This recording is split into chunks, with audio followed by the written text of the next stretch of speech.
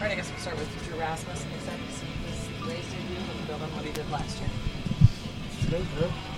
I'm sorry, Springs. Jeffrey Springs. We just Start that over. You just buckled me. I'm like, wait a second. Look, answer the question, all right? Are you excited or not? Right ding. There you go. Yeah, are I'm you getting excited? pushed out Sorry. quick. You weren't expecting that right at the top. Money told us it was. No, we literally just I can interviewed. assure you he doesn't know. We literally just interviewed Drew in the clubhouse. Just that Jeffrey Springs. Are you excited to see his Rays debut and just build on what he was able to do last year?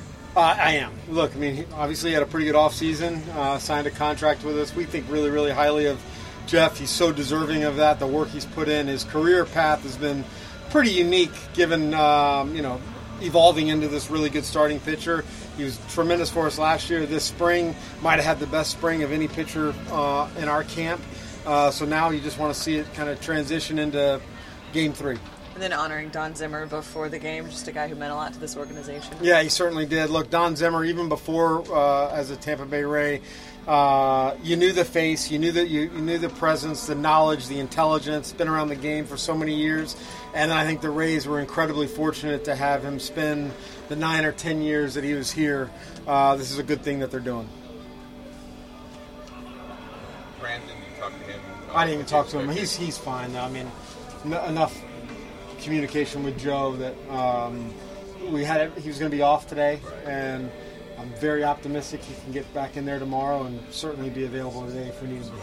Gotcha. You think you mentioned we talked about Kevin Kelly before the game yesterday. You think getting him into the game yesterday, and I know he had a little celebration after, yeah, maybe that does calm him down a little bit? Yeah, I mean that's the hope. I mean he's had more anxiety and stress than any player in this camp, given being a Rule 5. And you don't want him to have the mindset of every outing is a decision point. So I hope yesterday helps him relax. I know the more that he gets out on the mound, or I'm confident that he will find comfort and know that, look, he's a part of our team. He's a big part of our team. And just get him acclimated as quick as possible. You talked a little bit about your team's speed in spring training. What kind of an asset can that be for you guys offensively, the way you run the bases? Yeah, I mean, look, if we're getting on base a lot, it can be quite the asset. I mean, we can put a lot of pressure on defense.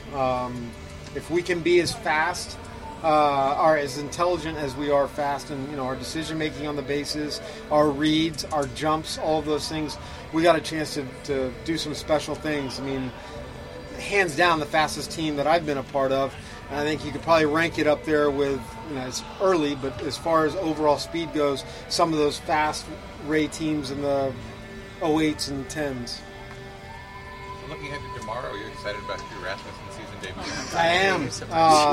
Yeah, I mean, Ras is another guy that has worked hard this spring. I give Ras a lot of credit that I think early last year, even through the halfway point, he was still evolving as a pitcher, tinkering with 2 breaking balls.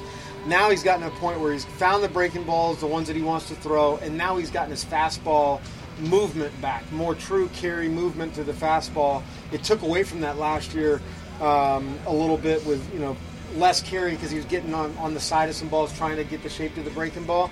So, but he's really refined himself well.